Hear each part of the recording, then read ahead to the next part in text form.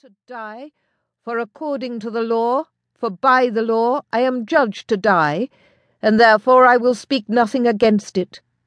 I am come hither to accuse no man, nor to speak of that whereof I am accused and condemned to die. But I pray God save the king, and send him long to reign over you, for a gentler nor a more merciful prince was there never, and to me he was ever a good, a gentle and sovereign lord. She looked up toward the heavens, her long slim fingers folded gracefully in front of her.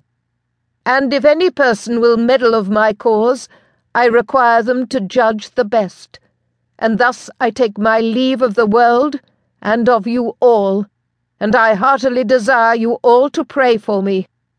O Lord, have mercy on me. To God I commend my soul." Anne reached up and removed her headdress, replacing it with a white cap one of her ladies handed to her, the same one who helped to tuck in her long raven hair. She was still beautiful, hauntingly so. The four ladies hurried to surround her, removing her white ermine cloak and necklace. The executioner stepped forward, begging her pardon for doing his duty to king and realm. She nodded solemnly, told him she willingly gave him her pardon. Still, her eyes searched, and I found myself searching too. I'd had a hand in this, but guilt and panic twisted my stomach. I had never wanted her to die, just to be set aside as was good Queen Catherine. That is what everyone said would happen. He would not truly kill Anne Boleyn. It was all to frighten her and the rest of us into obedience, wasn't it? And yet, no messenger with a pardon. No one shouting for this debacle to end.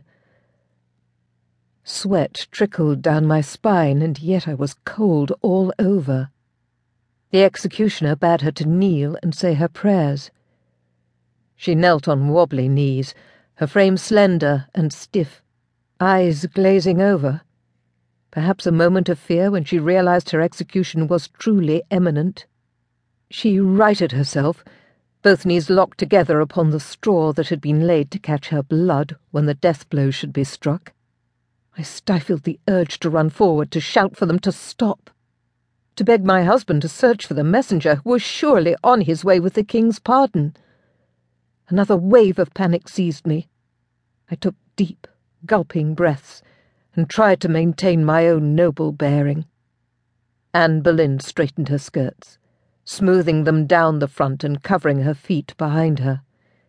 She turned toward her ladies, asked them to pray for her, then faced the crowd.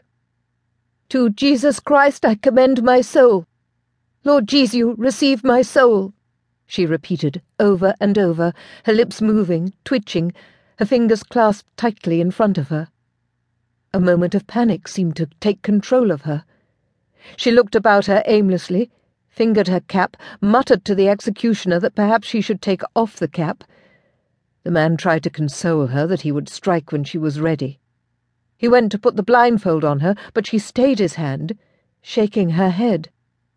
I failed to quell the sob that escaped my throat. I could picture myself kneeling there. One moment full of confidence and poise, and the next my mind slipping and utter fear taking over.